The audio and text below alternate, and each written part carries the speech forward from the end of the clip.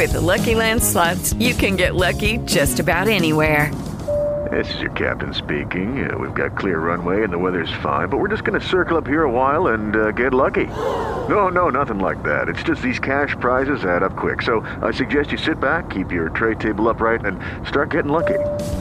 Play for free at LuckyLandSlots.com. Are you feeling lucky? No purchase necessary. Void where prohibited by law. 18 plus terms and conditions apply. See website for details. Good morning and welcome to Growth Media. This is William Eastman, your program manager and your host for the show. And this is part of our series that we've been doing with Green Industry Pros magazine on successful landscape companies. And this article is a little different in that I want to share the basis behind all my writing and work for the last 39 years.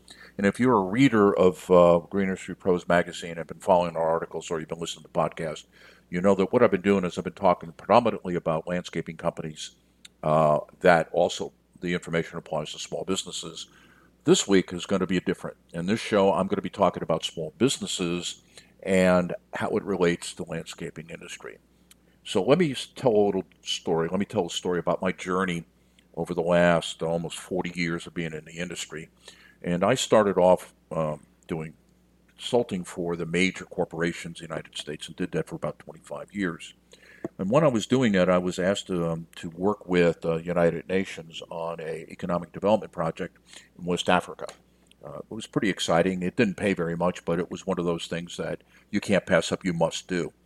And so what I had to do is I had to bone up for the trip because I was going to be doing economic development with small businesses and helping them basically build relationships with multinationals so that they could become suppliers for companies like Unilever.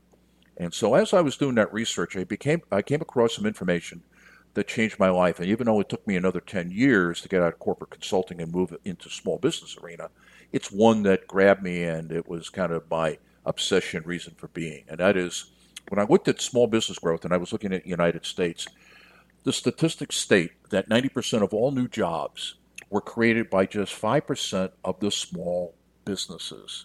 And these companies were small, very small, as a matter of fact. They were under 20 employees, and yet they were able to overcome those odds and create exponential growth, which is the basis for jobs. I was hooked. I became obsessed with it, and I said, the place that I really would like to be in the economy is here and not with the corporate consulting. So over the 10 years it took me to make the transition, I was looking at the data. And that's something that I like to do. I like to make database decisions and then use my experience to interpret those. But what I came across was that there's really, when you look at the small businesses, so there are 28 million companies total in the United States.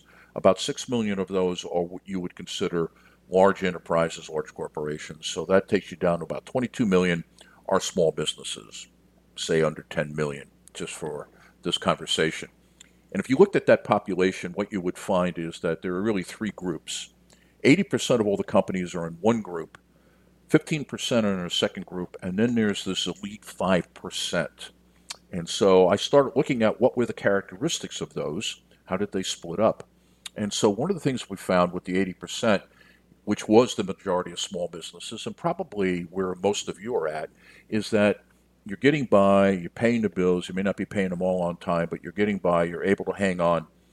But really what you're challenged with is that the business model that you're using is currently not working the way you wanted it to work. When you had this dream to get into business, where you are right now is not what you were thinking.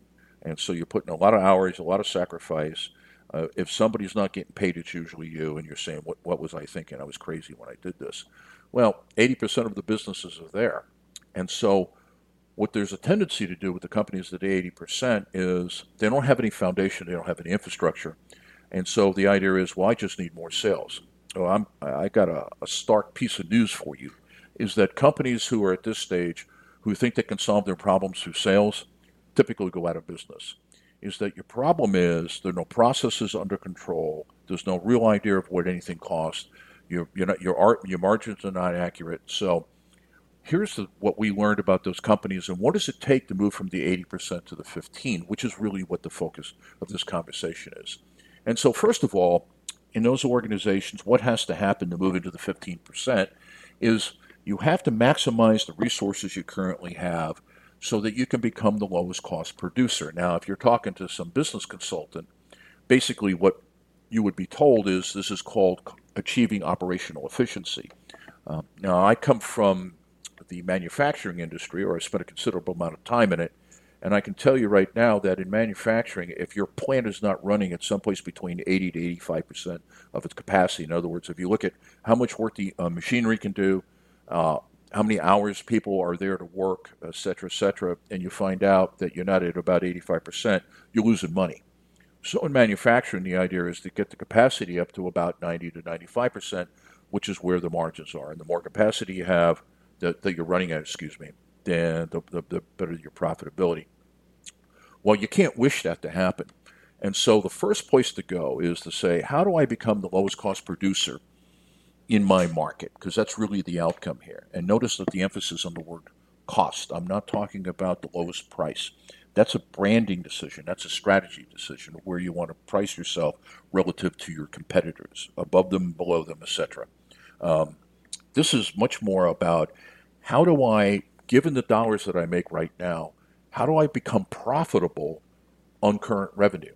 And that's what I would say to any of my coaching clients who have come to me and say, look, I don't have enough money coming in. I can't pay all the bills. I can't afford you as a consultant or as a coach. I need more sales. Help me with sales. And then when I look under the hood, there's no infrastructure. You're going to go out of business, dude. Here's what you need to do. Let's figure out how to be profitable at your current level. And then what we'll do is we'll look at adding sales to take advantage of whatever capacity you have that you're not using. So that's number one. Number two is you need to distinctify the offer. Now, distinctify the offer is nothing more than taking pressure off a price. If what you do, let's say you've got you do design build with hardscapes, you have landscape maintenance, you're doing turf, and if you're north of the Mason-Dixon line, you're in snow.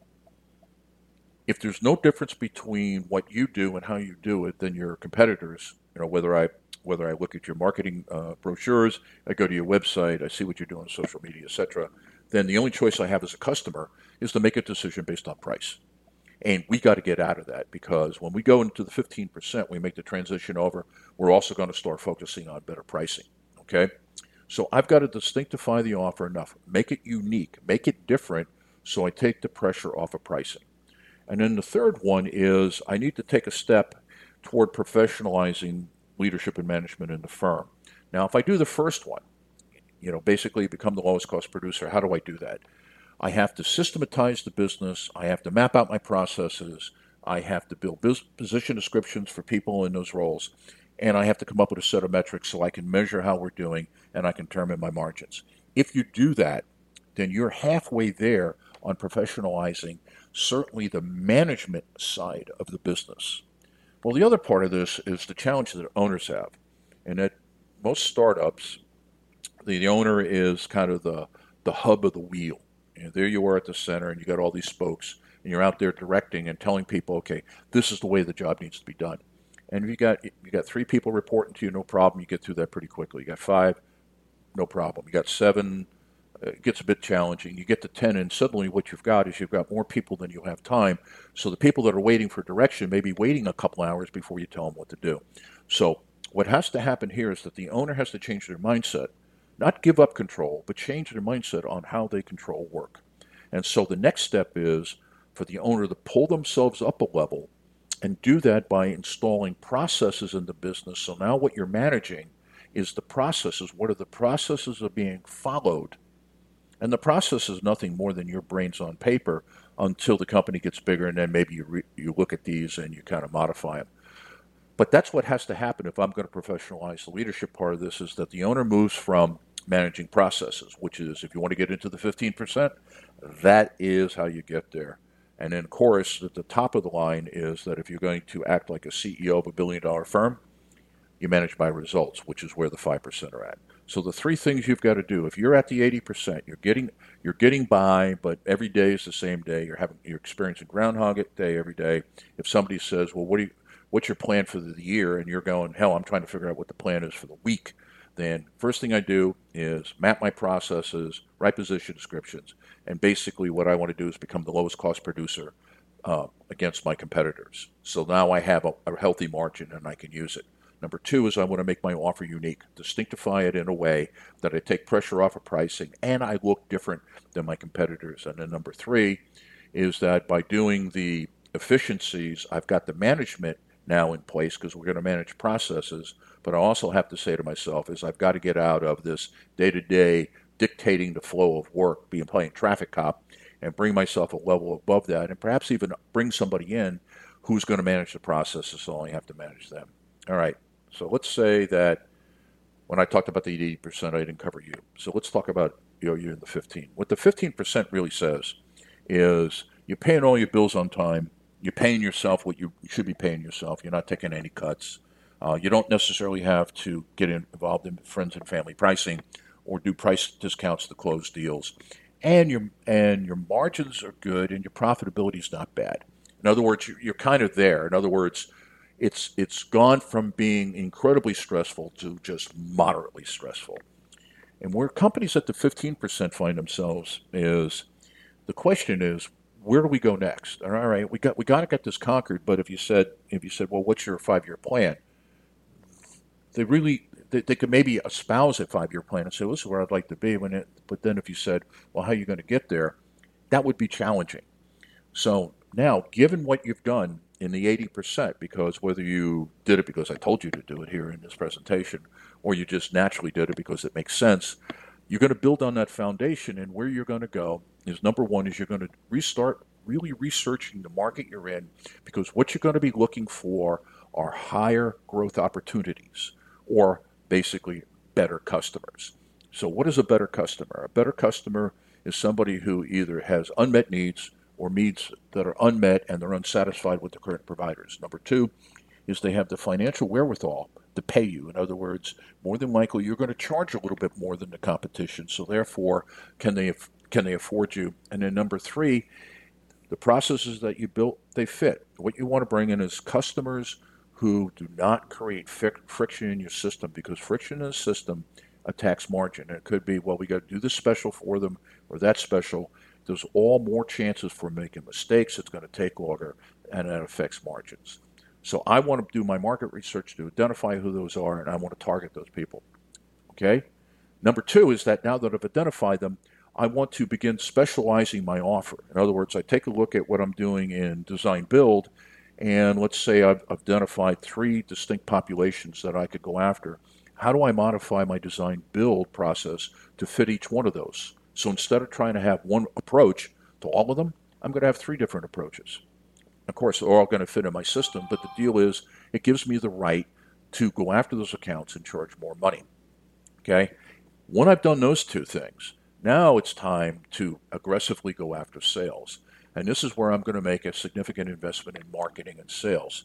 Now, what I'll say here is that the best companies that we've looked at, their marketing spend is someplace between 10 and 12% of revenue, believe it or not. That's kind of high. I would say right now, if you're in the 15%, consider something around 5% of revenue, because all of that is going to turn around and give you the sales that you're looking for. There's a multiplier effect going on here. And so basically, if I'm in the 15% and I'm doing all right, but I'm not sure where to go next, and I'm still not the top dog in my market, what do? I do market research so I can better position the company, and I can get more market share of the best accounts, the best customers. Number 2 is I'm going to narrow my offer, and then within each one of my design build, landscape maintenance, turf, snow, I'm going to niche that, build it specifically for these types of clients so that I give them something that they can't get from anybody else and I can charge more. And then once I've got that put together, then I'm going to aggressively go out there with my website, with email marketing, with social media, etc. I'm going to leave nothing unturned, but I'm going to go out there after the markets. Okay, you do that, you join the elite. Well, first thing I'm going to say, after you pat yourself on the back for being in the elite 5%, basically you're the market dominator. When anybody looks at the marketplace and says, well, who's the top dog? You are. You're the top dog in the market. Here's the challenge. This is almost like the tip of a pyramid, in that you're not going to stay here very long. It takes a lot of work to sustain this position. As a matter of fact, the way that the elite 5% sustain it is that they reinvent the business. However, before we go any further, let's say this. If your intention is to sell the business, there's no better time to sell it than right now because it'll never be worth any more money. Why? Because you're maximizing capacity. More than likely, you're running someplace around 95%. You've got some niche customers that have some specialty offers that nobody else is providing that you get to charge a little bit more for. You got great margins, which means your profitability ought to be good. And so, and especially at this stage here, is your focus in everything you do is to maximize the profits. Let's take out all the waste we possibly can. The business valuation is going to be killer. And so you're never going to be worth more money. So if your decision is to sell, sell now. Now, if you say to yourself, that wasn't fun at the beginning, but I've had a good time. When I was in the 15%, I've brought in some wealth to the family, so I'm not waiting to make my money from the sale. I want to do this again. Okay. So I'm going to reinvent the company. So that's how I stay at the 5%. While everybody's copying what I'm doing something new. So now, next is I want to identify where the future competitive advantage is in the market. And what I mean by the future competitive advantage is I look at the near future, which is anywhere from 3 months to, say, 18 months out. And I want to look for two things. Where are opportunities arising where I could offer something new, or I could move into a new market where what we do fits? I also want to take a look at threats that are coming up that may affect my business.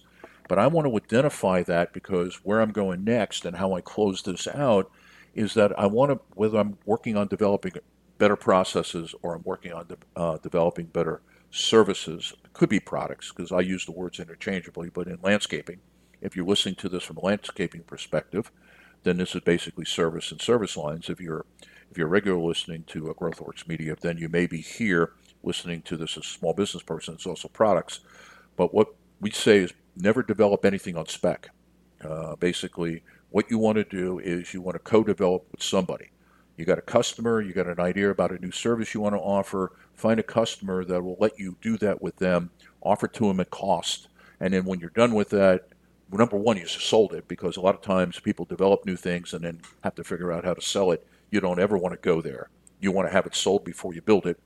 So now that I've done this, then I can take from them what I've built for them, and I can generalize that and open up that to the general market. Or it could be that I want to build some new processes, and I want to get the customer involved with that because the customer understands what it's like to be on the receiving end. Also critical in this, and we forget about it, is use your suppliers. Your suppliers are usually larger organizations than you. Even if it's a retail operation, they're probably part of a bigger organization. Like Site One, you can deal with the local Site One office, but that's Site One as an organization. If you're working with Echo USA, that is part of a larger organization. They've got expertise. Tap into that expertise. They're basically going to give it to you for free. Why don't you take it? And that's how the 5% remain the 5%. And so what we just did here is we talked about the three populations. 80% are just getting by, 15% are doing reasonably well but don't have a long-term plan or any idea about how to get to the next stage, and then the 5% who dominate their markets and constantly renew their business so they can maintain that domination. And so what I want you to do is you consider the article. I want you to think about where you stand as a business and what is it going to take. But those 9 steps I gave you, improve market, achieve organizational, operational efficiency, distinctify the offer, professionalize leadership and management is how do you move from the 80 to the 15. When you get in there and you want to move to the 5%, you improve your market positioning and market share. You build a more narrow offer and specialize your products and services, and then you aggressively market and sell. And then when you're at the 5% and you decide not to sell, you want to maximize your profits. You want to identify future competitive advantage and along with that threats, and then you want to co-develop anything new you're going to do and don't do it on spec. And if you do that, you get to 5 and you stay at 5, and you're going to be the market dominator. So, hey, thanks for reading the article. Thanks for listening to the podcast. I'm William Eastman, Senior Consultant with the Greenmark Consulting Group, and we've been writing a number of articles. Please go in the Green Industry Pros magazine and take a look at some of our work. Or if you want to talk about this article further and get the details, because each one of these has a whole set of steps you have to engage in, the best way of doing that is call me direct, 833-RU-GREEN, 833-RU-GREEN. So for this month, that's it. Have a great business week. Hope you're prosperous and the business is doing well. And thank you so much. Lucky Land Casino, asking people, what's the weirdest place you've gotten lucky? Lucky? In line at the deli, I guess? Aha, in my dentist's office. More than once, actually. Do I have to say? Yes, you do. In the car before my kids' PTA meeting. Really? Yes. Excuse me, what's the weirdest place you've gotten lucky? I never win and tell. Well, there you have it. You can get lucky anywhere, playing at LuckyLandSlots.com. Play for free right now. Are you feeling lucky? No purchase necessary. Void where prohibited by law. 18+. Terms and conditions apply. See website for details.